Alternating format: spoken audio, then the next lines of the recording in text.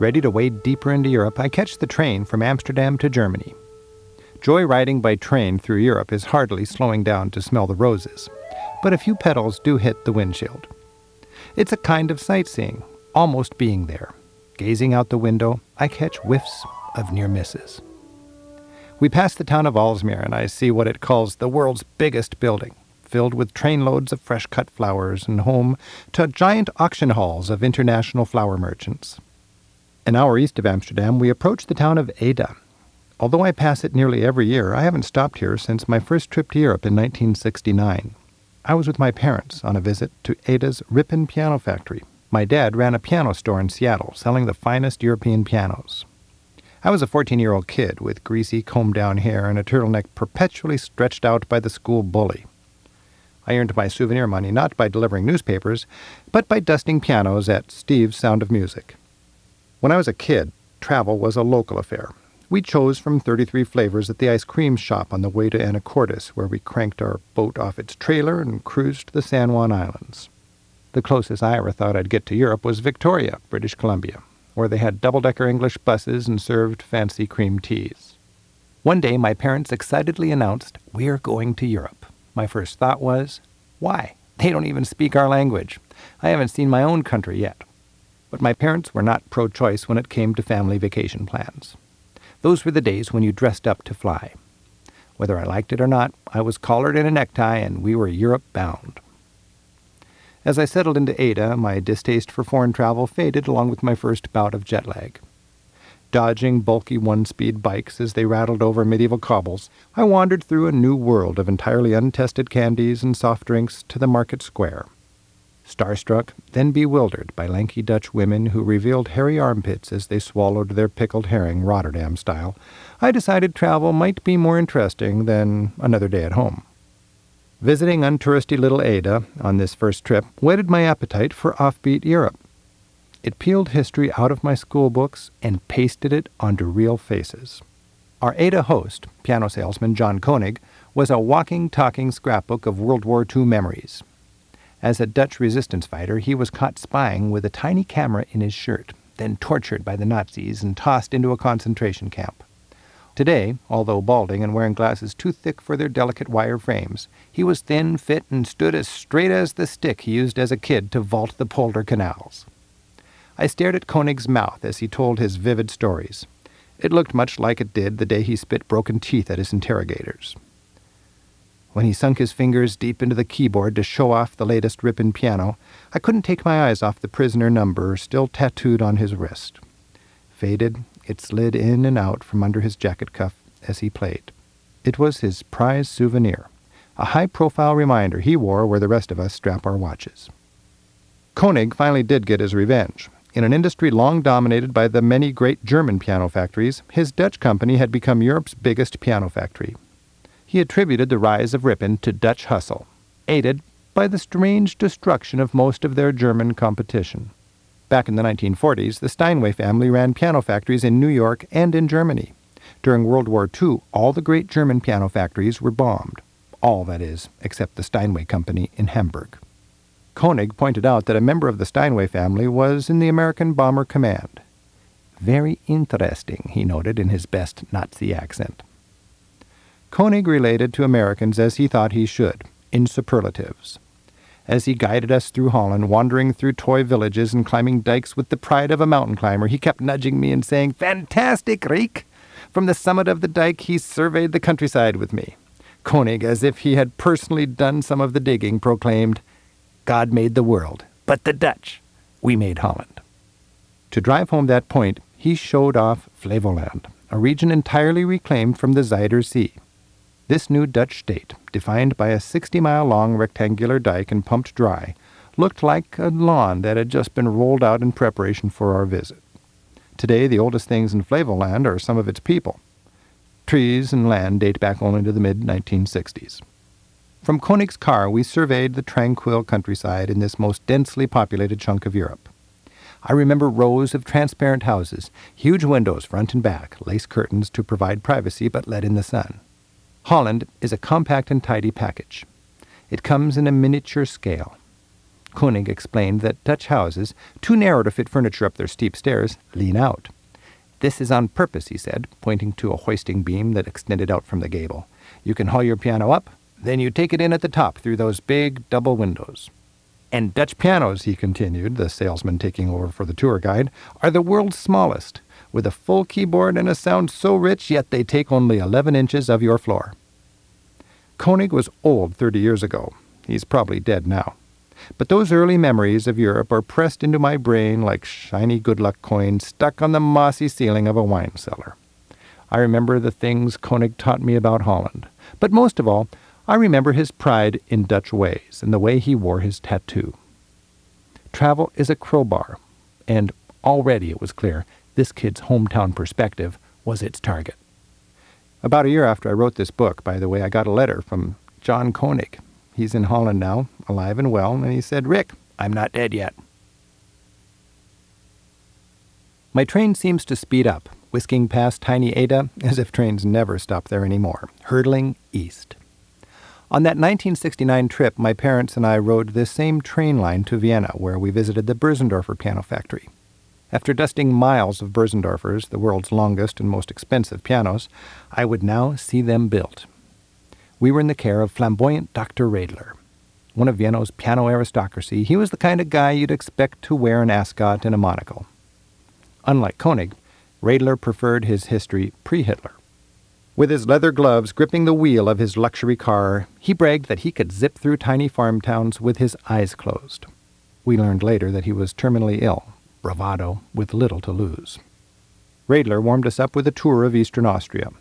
We enjoyed Hungarian gypsy musicians performing just this side of Iron Curtain barbed wire, fine views from high atop the Vienna woods, and a visit to the house of Papa Haydn. Then Radler took us to the monastery where Bösendorfers were built. This was the last piano factory in Vienna, a town once home to dozens of piano builders. At Bösendorfer, rather than assembly lines, they had the industrial equivalent of maternity suites. Craftspeople lovingly birthed 200 pianos a year. Radler was fond of reminding us that in a factory of 200 workers, that's one piano per man per year. Cranking up the harsh on his German accent, he compared his factory to the mega-factories of Japan, saying, "Yamaha produces more pianos in this month than we make since World War II." If Steinway is a trumpet, Bösendorfer is a cornet, the mellowest of pianos. In an ideal world, I'd play Bach on a Steinway and Debussy on a Bösendorfer. Each Bösendorfer had its own personality. My dad was on a mission in Vienna to find the right piano for a particular customer. Dr. Radler had lined up 5 grand pianos. With my parents reflecting in the highly polished mirror-like finish of the music racks, I jumped from bench to bench, giving each piano a melodic test drive. We debated each instrument's personality, made the deal, and triumphantly jotted down the serial number of our musical catch. Before leaving, Dr. Radler granted me the finest piano experience in Europe. 10 minutes on the Imperial Grand, Bösendorfer's 9-foot 6-inch masterpiece. The next longest piano was 5 inches shorter. The Imperial came with an extra octave in the bass. These 8 notes, though not normally played, vibrated powerfully, providing the piano equivalent of a surround sound woofer. I sunk my fingers into those ivories and pulled out mighty chords, those fat, extra-long bass strings rumbling sympathetically. European life and culture had a certain richness and quality that, even as a gum-chewing schoolboy in a stretched-out turtleneck, I was growing to appreciate. Our piano business finished, Dr. Radler piled us into his Mercedes for a Sunday morning victory spin. In the back seat, my mom and I hung from the leather grips to keep from slamming back and forth. We sped to a Danube village in time to see the entire population, kids in lederhosen, sturdy moms and dads, respected grandparents, tumbling out of the Onion Dome Church, across the square, and into the wine garden. Many Americans snicker at the European habit of following a sip of wine at Mass with a glass of wine in a bar. Since that experience, I see no contradiction. 3 generations enjoying a Sunday afternoon together with the fruits of their grape-picking labor is family values, European style. Dr. Radler, with his gawky American family in tow, sat down at the table marked Stammtisch.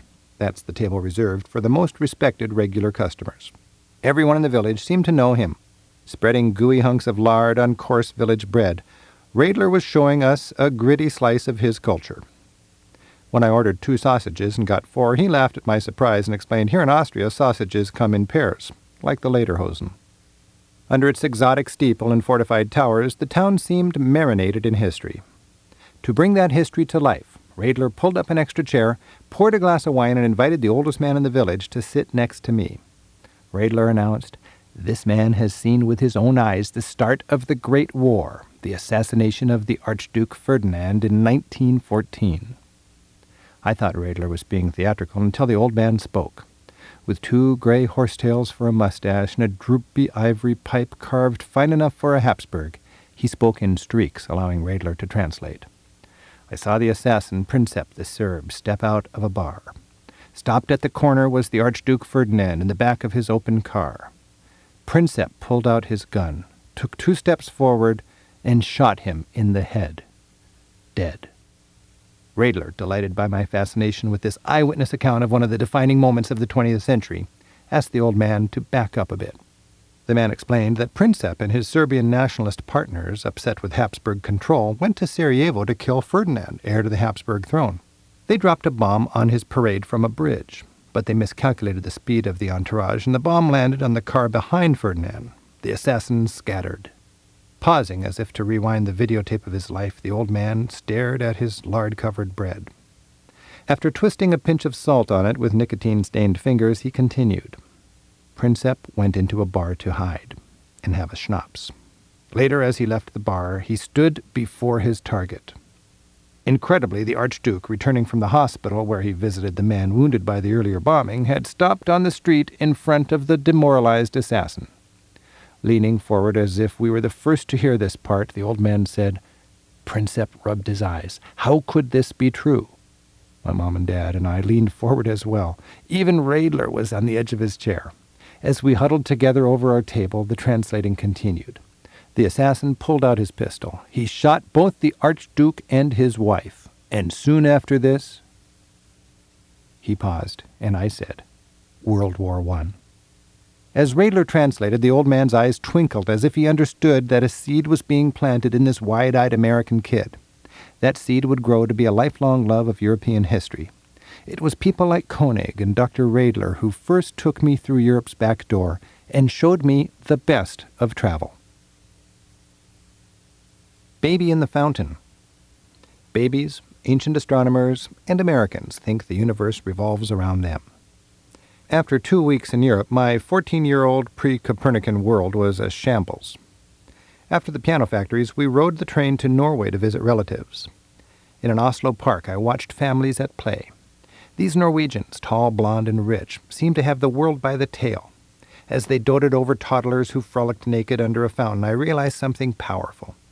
Each of these parents loved their kids as much as my parents loved me. Thomas Jefferson wrote, "Travel makes one wiser but less happy." Less happy because it can be sobering to discover that the world is more than a high school pep rally. Since that 1969 trip, patriotism has troubled me. It's a cheering squad that can buoy up one nation while submerging the people of another. When the astronauts took that famous one small step for man on the moon, I was sitting on a living room floor in Norway. From their Apollo window, the crew saw an Earth with no borders. They saw, with unprecedented clarity, that we're all on this planet together. And even from my humbler vantage point, a teenager on a Norwegian carpet having en lite skritt for en menneskete, one small step for mankind and one giant leap, en stort skritt for mennesketeren, translated for me by newfound relatives, I was warming to the notion that the best flag to wave is a global one. When you come from a large and powerful country, it's easy to think your way is the norm. But with each visit, my Scandinavian relatives and their small country perspectives challenged my persistent ethnocentrism.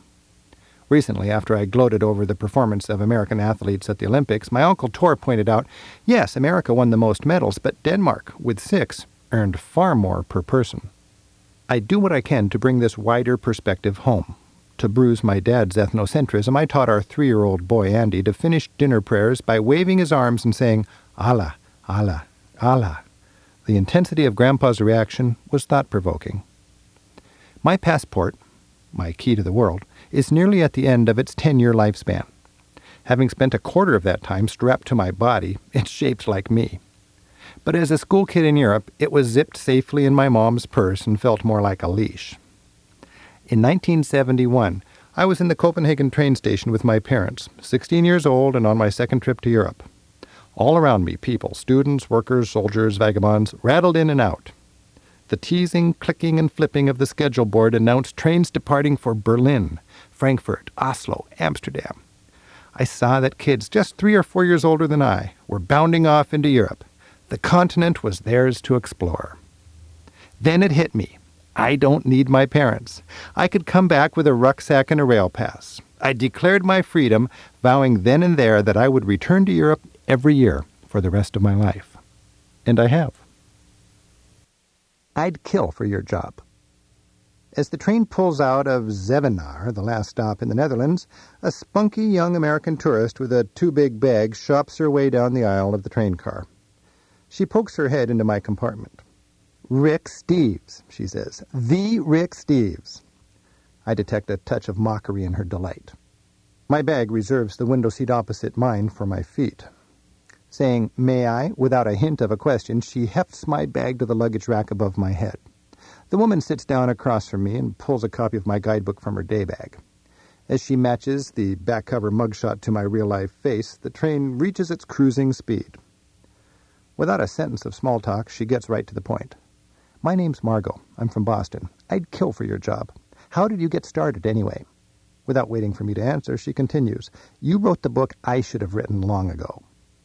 Intrigued by her energy and realizing we're stuck together on the train, I give her a more complete than normal answer to this frequently asked question. You can't just want to be a travel writer, I say. You have to be a traveler first. I traveled for 6 summers purely for kicks. From the start, I had a passion for journal writing. I followed one strict rule: never finish a day without writing it up. I tell her that even as a kid, my prized souvenir was a box of postcards arranged chronologically, each carefully numbered and filled in with the day's weather and a money spent, money left chart. On later trips, I'd fill up 200-page empty books with fine print accounts of my adventures. In Bulgaria during the Cold War, I'd protect my friends by writing my journal in cryptic notes to be deciphered and transcribed only after crossing the border. "But when did you actually become a travel writer, a professional travel writer?" Margot prompts. "I was a teacher first," I say. Even today, when I cross a border and the customs official asks my occupation, I say, "teacher." I started teaching travel after I took a bad travel class at the university. She crinkles her nose and looks up at me through a blonde tangle of two-moosed hair. "Explain," she demands. I tell her that 20 years ago, in preparation for an overland trip from Europe to India, I took a class called Istanbul to Kathmandu, an independent traveler's guide. It was part of the University of Washington's experimental college. When I signed up, I considered the class a godsend. But the teacher was unprepared, lazy, and disorganized. The room was filled with vagabonds about to embark on the trip of their lives, and the teacher didn't care. While he had the information we needed, he insulted us with pointless chatter. I learned nothing about travel to Kathmandu, but the class taught me something far more important. I learned the value of well-presented travel information, and I realized that I could teach European travel. As the train clangs and clatters on, we cross the border. The last Dutch windmill and the first German castle, standing like border guards, dutifully salute tourists leaving one country and entering another. We hear a train door slam and the distant voice of a tired conductor chanting, "Fahrkarten bitte, billet s'il vous plaît, tickets please." Pulling the same type of money belt from her pants as I pull from mine, she says, "See, I bought your money belt." When the weary conductor reaches us, he stamps the date on our train passes. As we tuck them away again, he says, "Gute Fahrt," and slides the door shut. "I just love the way they always say fart," says Margot. I explain that means journey. He wished us a good journey. Many first-time visitors to Germany have a similar fascination with the farts of Deutschland. I don't tell Margot that between piano factory visits, my dad and I collected farts. Driving down the Autobahn, counting fart signs was definitely more interesting than counting Volkswagen Beetles. Autobahn exits are marked Ausfahrt. Some tourists actually wonder why so many towns in Germany are named Ausfahrt. Beyond Ausfahrt, our collection included Grossfahrt, big trip, Schnellfahrt, fast trip, Zoofahrt, this way to the zoo, Messe-Roundfahrt, round trip to the convention center, and our favorite, Panoramafahrt, that's a scenic journey. This sport worked north of Germany too. In Denmark, journey is also pronounced fart.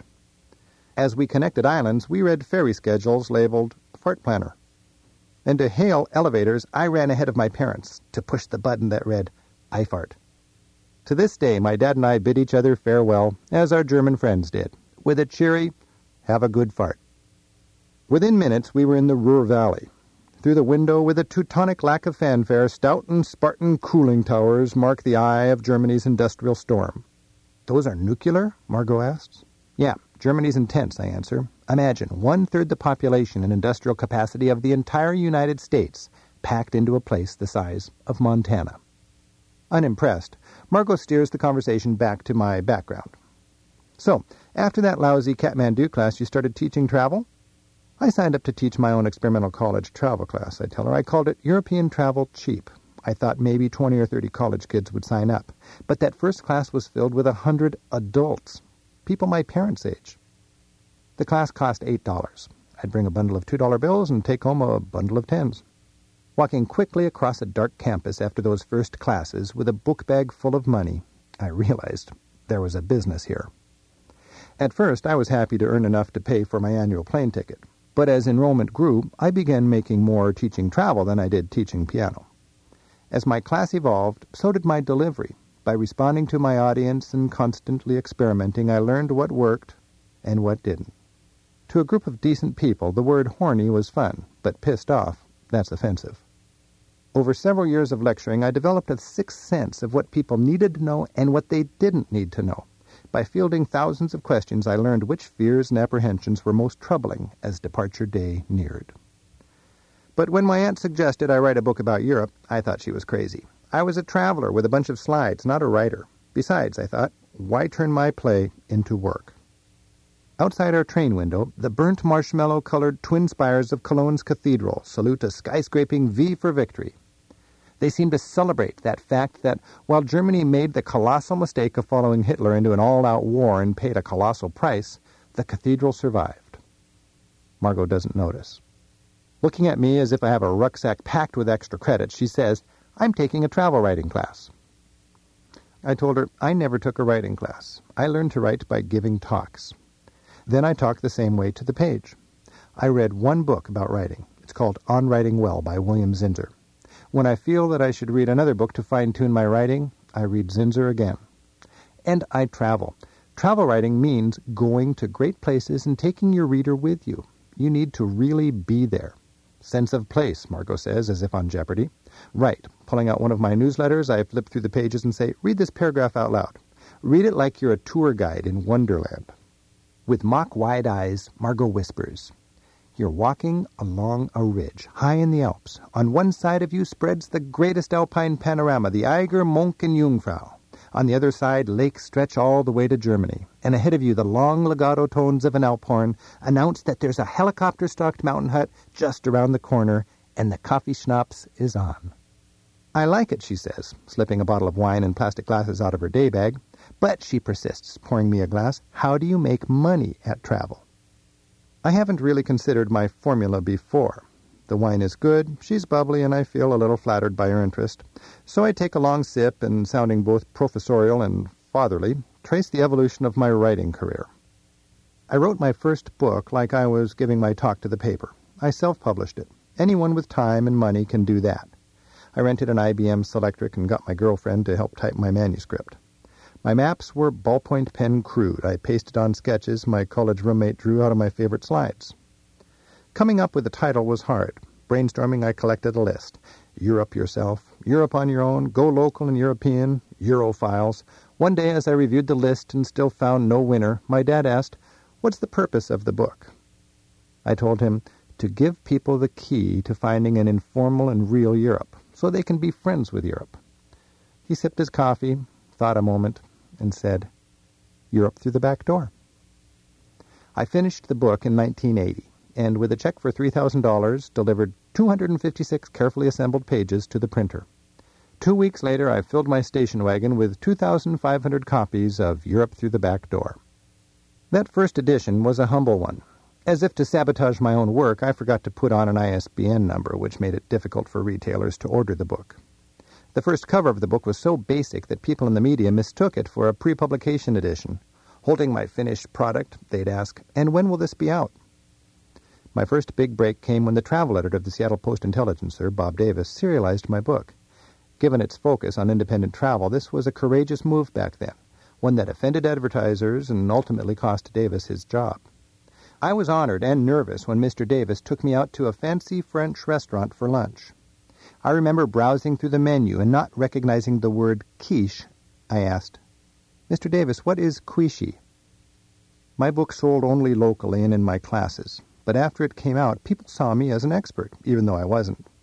Taking advantage of this momentum, I polished my teaching, learned how to pronounce quiche, and built my business. The train pulls into Bonn. Trying to redirect just a little of her attention away from my job to Europe, I tell Margot how sleepy Bonn was a good choice for Germany's post-Hitler capital. This was the home of Beethoven, I tell her. It symbolized a peaceful and highly cultured Germany, a Germany without the goose-stepping. Oblivious, Margot asks, "How can I make money traveling, like you?" I launch into a pep talk. There's a huge demand for practical, entertaining travel talks. Libraries, schools, businesses, clubs, and universities. Be generous with your information. Give free talks. Get your teaching out there any way you can. Let newspapers use your writing for free. Teach first, sell second. But don't quit your day job. As Margot considers allying herself with the travel agency, I interrupt. Don't become a travel agent and don't expect help from the travel industry. You'll be considered dangerous competition. You are a teacher of travel, not a travel agent. Be passionate about the beauty of travel, a Johnny Appleseed of travel dreams. Cause people to marvel and ask, "How do you make any money?" If you keep on teaching with a contagious enthusiasm for Europe, eventually you might make some money. By now my enthusiasm is raging, but her once eager eyes look weary as she slowly deflates. Squeezing the last of her wine into her glass, she says, "I could just come and work for you." From the train window, we see the statue of Kaiser Wilhelm on a prancing horse that graces that piece of Koblenz real estate where the Rhine and the Mosel rivers come together. Koblenz is Latin for confluence, but for Margot and me, it means exactly the opposite. I thank her for the wine and wish her well, then hop off the train. The trackside schedule lists a train to my Rhine target departing in 2 minutes, not another for 2 hours. A fine travel moment.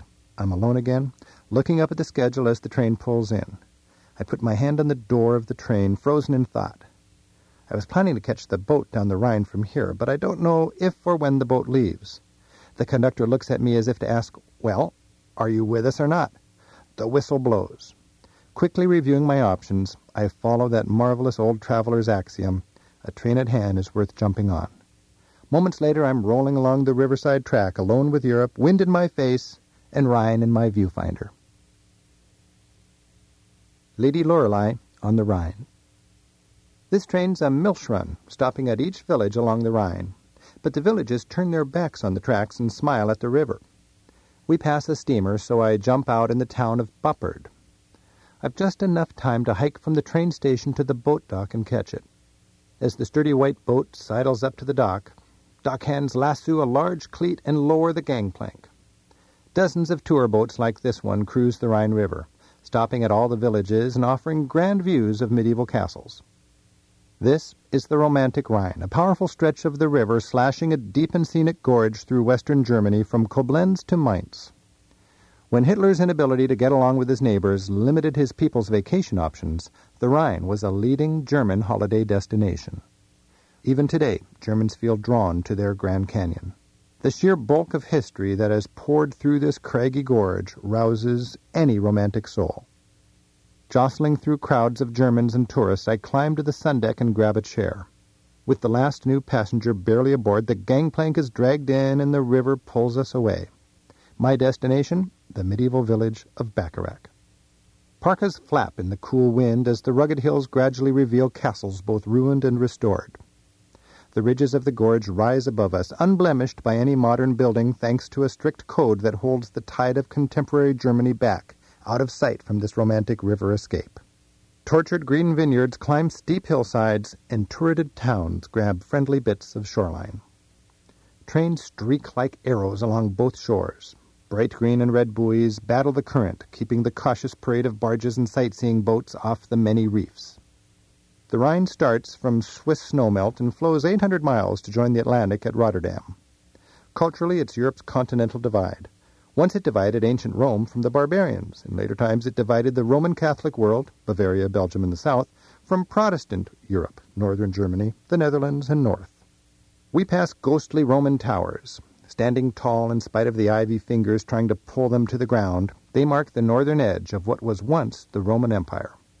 To the north was the barbarian world, named for its crude-sounding, non-Latin way of talking. Anyone who didn't speak Latin or Greek back then was considered uncivilized. Barely human creatures who did more grunting than speaking, barbarians fell somewhere between animals and Romans. Roman-style order, whether ancient or papal, came from the top and required conformity. Beyond Rome's reach, a kind of grassroots but chaotic freedom reigned. As I compare the go-by-the-book Catholic world with my free-as-the-wind Viking Protestant heritage, it's hard to ignore contradictory images in Europe today. How can the jukebox orderliness of a planned Swedish suburb come out of barbarian chaos? And if the South is so inclined to embrace top-down orderliness, why is there not a hint of the Pope in Rome's chaotic traffic?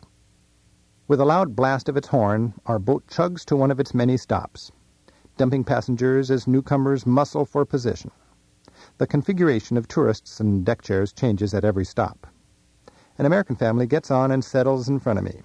Mom flips open my German guidebook and plays tour guide with her family. She points as she reads from my self-guided tour of the Rhine, and her children squint at the castle crowning a hill directly above the boat.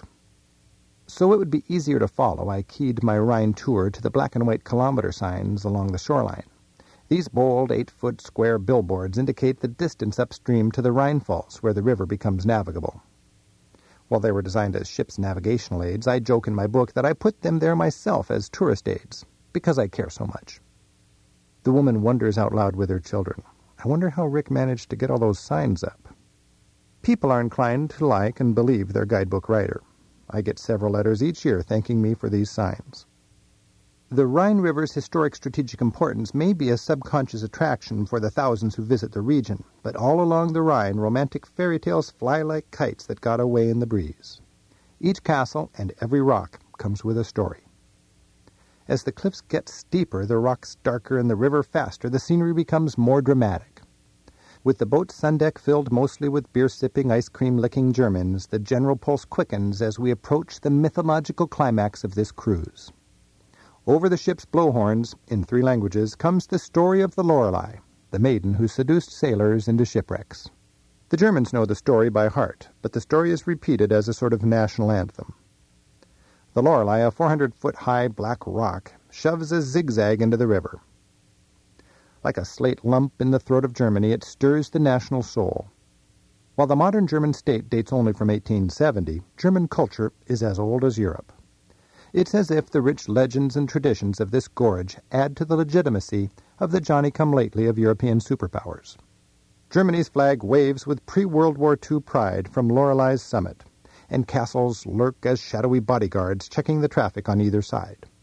Our ship, slung low with tourists, plays a lusty rendition of the Lorelei song, and parents point to the rocky bluff featured in the fairy tale memory of every German school kid. According to legend, 1,000 years of skippers have dreaded the Lorelei. This is the bad news corner in what has always been Germany's major shipping river. The current speeds up here as the gorge reaches its narrowest point, barely 150 feet across.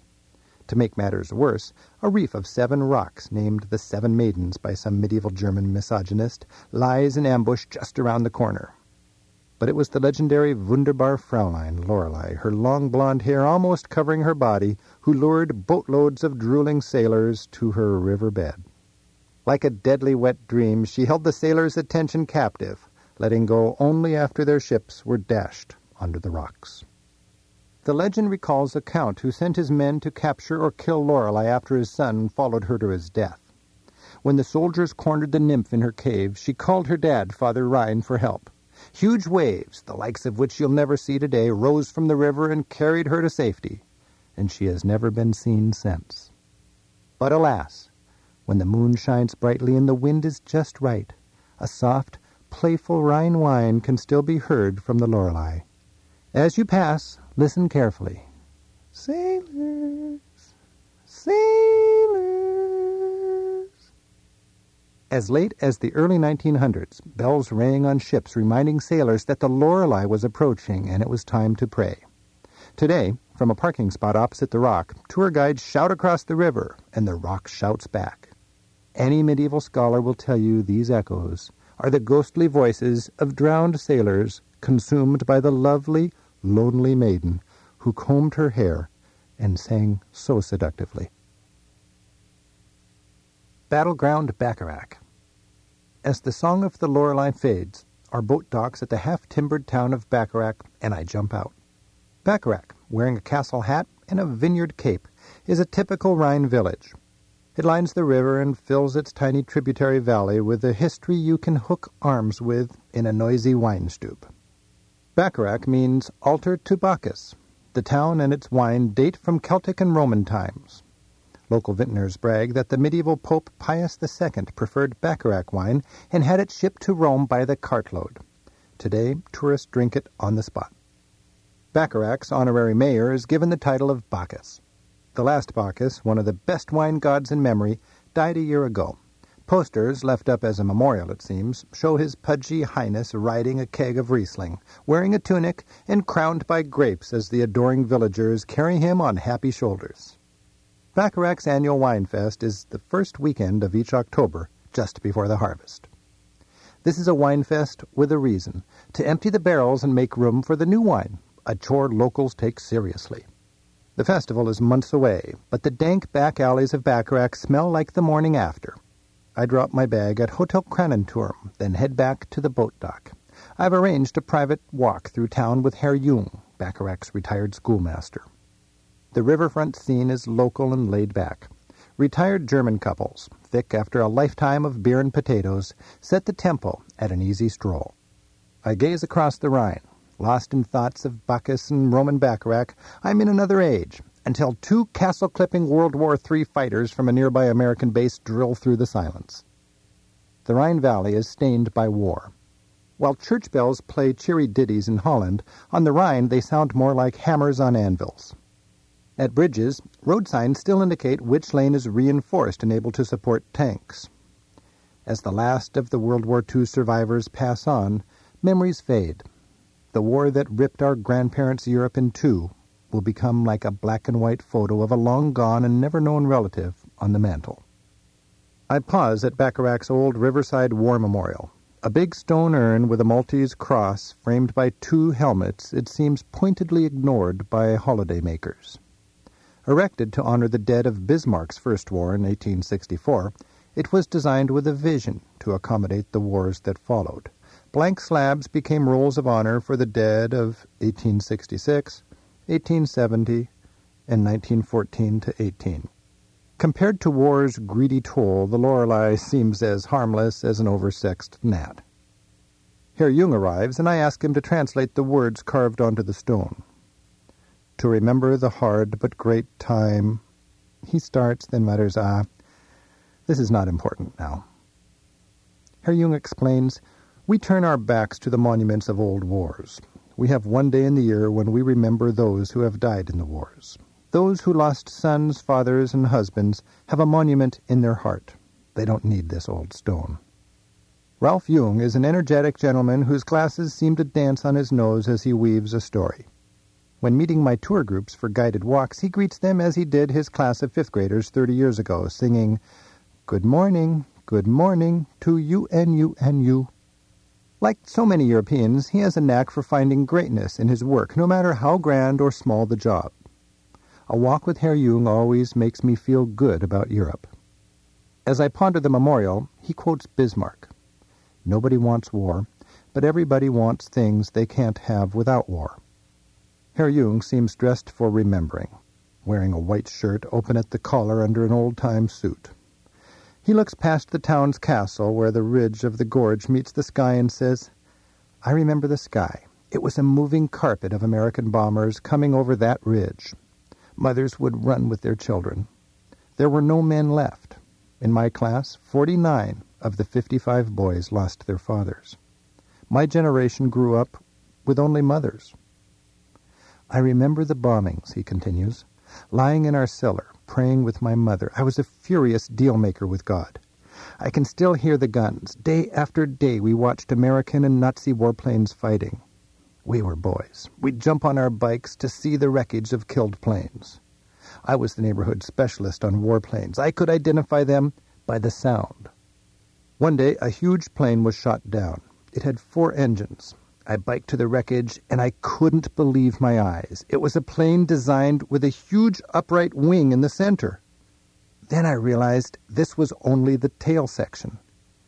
The tail section was as big as an entire plane. I knew then that we would lose this war. The years after the war were hungry years. I would wake in the middle of the night and search the cupboards, he says. There was no fat, no bread, no nothing. I licked spilled grain from the cupboard. We had friends in New York, and they sent coffee, which we could trade with farmers for grain. For this I have always been thankful. When I think of what the Nazis did to Germany, I remember a fine soup cooked by 30 people can be spoiled by one man with a handful of salt. Herr Jung takes me on an historic ramble through the back lanes of Bacharach. Like any good small-town teacher, he's known and admired by everyone. We climb through the vineyards above town to a bluff overlooking a 6-mile stretch of the Rhine. He says, I came here often as a boy to count the ships. I once saw 50 in the river in front of Bacharach. We look out over the town's slate rooftops. Picking up a stone, he carves the letters R-I-C-K into the slate step and tells me, now you are here, carved in stone, until the next rain. Ever a teacher, he explains, slate is very soft. The Rhine River found this and carved out this gorge. Soil made from slate absorbs the heat of sun, so our vines stay warm at night. And we grow a fine wine here on the Rhine. Herr Jung continues, today the vineyards are going back to the wild. Germans won't work for 8 marks, that's about 5 of your dollars per hour. The Polish come to do the work. During the Solidarity time, I housed a guest worker. After 11 weeks in the field, he drove home in a used Mercedes. Together, Herr Jung and I pass under the fortified gate and walk back into town, cradled safely in half-timbered cuteness. My teacher can sense what I'm thinking, that Bacharach was never good for much more than inspiring a poem, selling a cuckoo clock, or docking a Rhine boat. Propping his soft leather suitcase on his knee, he fingers through a file of visual aids, each carefully hand-colored and preserved in plastic for rainy days. Herr Jung pulls out a sketch of Bacharach fortifications, intact and busy with trade, to show how, in its heyday, from 1300 to 1600, the town was rich and politically important. He says, medieval Bacharach had 6,000 people. That was big in the 15th century. But the plagues, fires, and religious wars of the 17th century ended our powerful days. Bacharach became empty. It was called the cuckoo town. Other people moved in the way a cuckoo takes over an empty nest. For 200 years now, our town is only a village of 1,000. In the mid-19th century, poets and painters like Victor Hugo were charmed by the Rhineland's romantic mix of past glory, present poverty, and rich legend. They put this part of the Rhine on the old Grand Tour map, and the tourist's romantic Rhine was born. A ruined 15th century chapel hangs like a locket under the castle and over the town. In 1842, Victor Hugo stood where Herr Jung and I now stand. Looking at the chapel, he wrote, no doors, no roof or windows. A magnificent skeleton puts its silhouette against the sky. Above it, the ivy-colored castle ruins provide a fitting crown. This is Bacharach, land of fairy tales covered with legends and sagas. As military jets soar, Roman towers crumble, and the Lorelei sings, this land seems less like a fairy tale and more like a timeless battleground. Earplugs, not chocolate. On early trips to Bacharach, I'd grab a bunk up at the youth hostel in the castle. Now I find ambiance with comfort at Hotel Kranenturm, which fills Bacharach's medieval Kranenturm, or crane tower. Bacharach was located at a treacherous place along the Rhine where boats would have to lighten their loads to pass safely. Bacharach's cranes would hoist cargo, mostly kegs of wine, from boats to be ported downstream to a point where the river was easier to navigate. Dressed in slate, rough timbers, and pointy dormers, the crane tower's windows now give wives a powerful urge to play Rapunzel for camera-toting husbands out on the street. The hotel is run by Herr und Frau Engel. Kurt Engel still looks like a ship's cook. During his merchant marine days, he met and married Fatima in the Philippines. This hotel and restaurant on the Rhine is exactly what they dreamed of. Kurt and Fatima are a team. For 10 years, Kurt has whittled on his old building to meet the ever-increasing demands of the modern tourists. And for 10 years, Fatima has apologized for what Kurt has yet to whittle. Here on the Rhine, you can't be on the river without being on the train tracks. In the 1800s, early tourists actually requested rooms with a train view. 2 trains, among the first in Europe, rolled by each day. And people traveled here just to watch them. Today, trains rocket by every couple of minutes, and Rhineland hoteliers assure guests their bedrooms are equipped with special triple-pane windows to keep out the noise.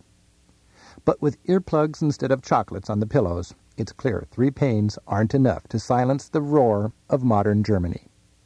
I have my customary pre-dinner glass of local wine on the Kranenturm terrace just to hear the still schoolgirlish Fatima rhyme, "Drink wine on the Rhine."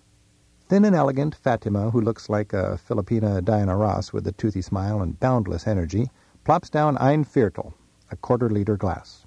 Then she hands me the hotel's latest promotional postcard and gives me her annual "Working Too Hard" line. This year it comes with a new twist. "I have only time to go to Mass in winter," she says. "When the priest comes to my restaurant, I remind him, a work well done is a prayer itself." Fatima turns so fast her long black hair flips out. It seems serving her customers keeps her young. Enjoying a slight buzz from my goblet of fruity white wine, I gaze peacefully past a bit of medieval wall fitted generously with hotel terrace flower boxes. I look past the 4 gleaming sets of rails, a 2-lane highway, the Maltese Cross War Memorial, still ignored by strollers in the park, past the churning river, and up the vineyard-dotted distant hillside to another phantom castle. Then, swoosh! A train rockets by just a few feet away, shaking the terrace. I spin my head to read the destination plate on each car as it streaks by. Where are they speeding to? I can never tell. At dinner, grape bunch chandeliers shake from the ceiling and conversations pause as the blur of an express train fills the arched windows. Guests look at each other with frightened eyes, wondering in unison, how will we sleep tonight? Kurt, with a beer belly begging for lederhosen but stuffed only into a greasy T-shirt and jeans, steps out of the kitchen to share his latest exasperation. After drawing himself a beer, he joins me at my table. The evening's cooking is done. Looking exhausted and burned out, he says, "It's the new cook. He's always sick. A cook costs me 4,000 Deutschmarks every month. That's about 2,500 of your dollars. The worker gets 1 month paid vacation and up to 6 weeks paid sick time. Doctors say the best way for a German employee to stop being sick is to start his own business." Sucking on his tired cigarette while his wife rushes by with a tray of glasses, he continues, "You cannot run a business this way. The only small business that can succeed is the family business. Family employees don't work the German system against you." Thinking of the dedication to quality that I witnessed among workers in piano factories years before, I lament. So the fine tradition of German craftsmanship is dying. Kurt fudges on the side of optimism. Maybe in industries where you can see your final work it will survive, but for service industries such as tourism, things are very bad, very bad. An hour later, Kurt climbs down into the cellar, sheds 10 years, and opens up his tropical Tanzbar. Like an impish, balding, and German Alfred E. Newman, he turns on the disco ball. Commanding his musical control panel as if driving a jet ski, he churns out schmaltzy German Schlager and American pop. Lights flicker around the amazing room as tourists dance under medieval arches. Brown and white cowhides are draped over the seats, sombreros serve as lampshades, and plastic palm trees camouflage the sewer pipes. A built-in tableau, like a museum display, features a tropical island nearly covered by bigger-than-life turtles. On the dance floor, a fountain burbles in front of a wall-size beach mural. It's a bit of the Philippines with a splash of the Old West right here on the Rhine. As Kurt's smile broadens, nearly completing the jolly circle his receding hairline starts, I realize how much happiness can hide behind old fortified walls. I climb the stairs from the tropics back into medieval Germany and spiral up to my round tower room. My bathroom window overlooks the Rhine and what must be Germany's busiest train tracks. While most hotels post "No washing in the sink" signs, Fatima put her nervous stamp on the sign above my sink, "Washing of clothes in room is extremely prohibited." The sign, which travelers interpret as a warning not to let wet clothes drip on the floor or furniture, reminds me that I'm out of clean clothes. I feel so domestic and responsible when I struggle with my filthy clothes. Having my hands wrist-deep in a sink full of murky gray water dissolves any twinge of guilt for ignoring Fatima's sign.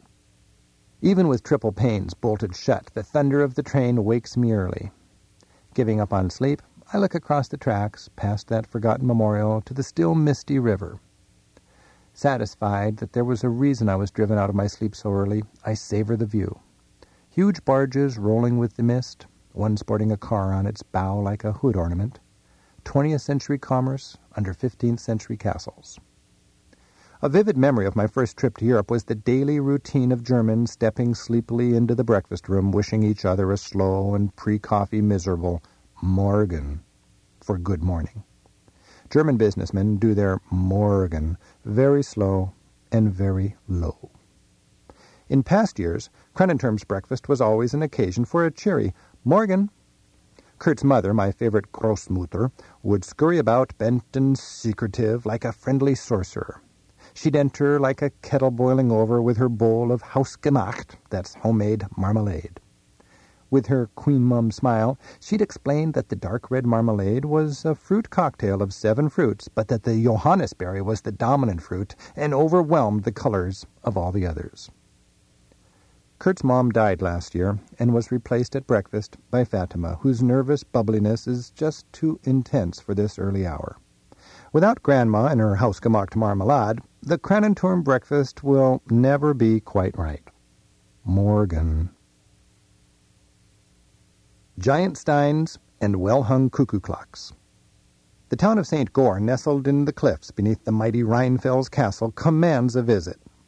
After a 10-minute train ride from Bacharach and a 15-minute climb, I find myself standing like a victorious mountain climber atop the highest tower of the castle, under the black, gold, and red stripes of a hard-flapping German flag. Far below me, cargo-laden barges dance their endless reels with the ferries and the tour boats. The half-timbered dormers and steeples of St. Goar seem to tumble from the castle to the river. St. Goar was established in pre-Roman times as a place where Celtic sailors would stop and give thanks to their gods after surviving that gurgling gauntlet of Lorelei and the 7 maidens. Today, tour groups stop here, praying only for a good deal. They're cheered on by flags of the biggest spenders, Americans, Japanese, Canadians, French, Germans, English, and Australians. I hike down from the castle into St. Goar, landing right between the town's 2 biggest shops. A double-decker bus beats me by a minute, squirting its crowd directly into the clock shop. Heinz Mühl and his family run the shop with the world's largest free-hanging cuckoo clock. It's necessary to say free-hanging because there are actual cuckoo clock houses in Germany's Black Forest. Reason enough to skip that area altogether, if you ask me. The shop across the street, run by Manfred Montag and his wife, Maria, and son Misha, boasts the world's biggest stein, a burly 4-footer filling their front window.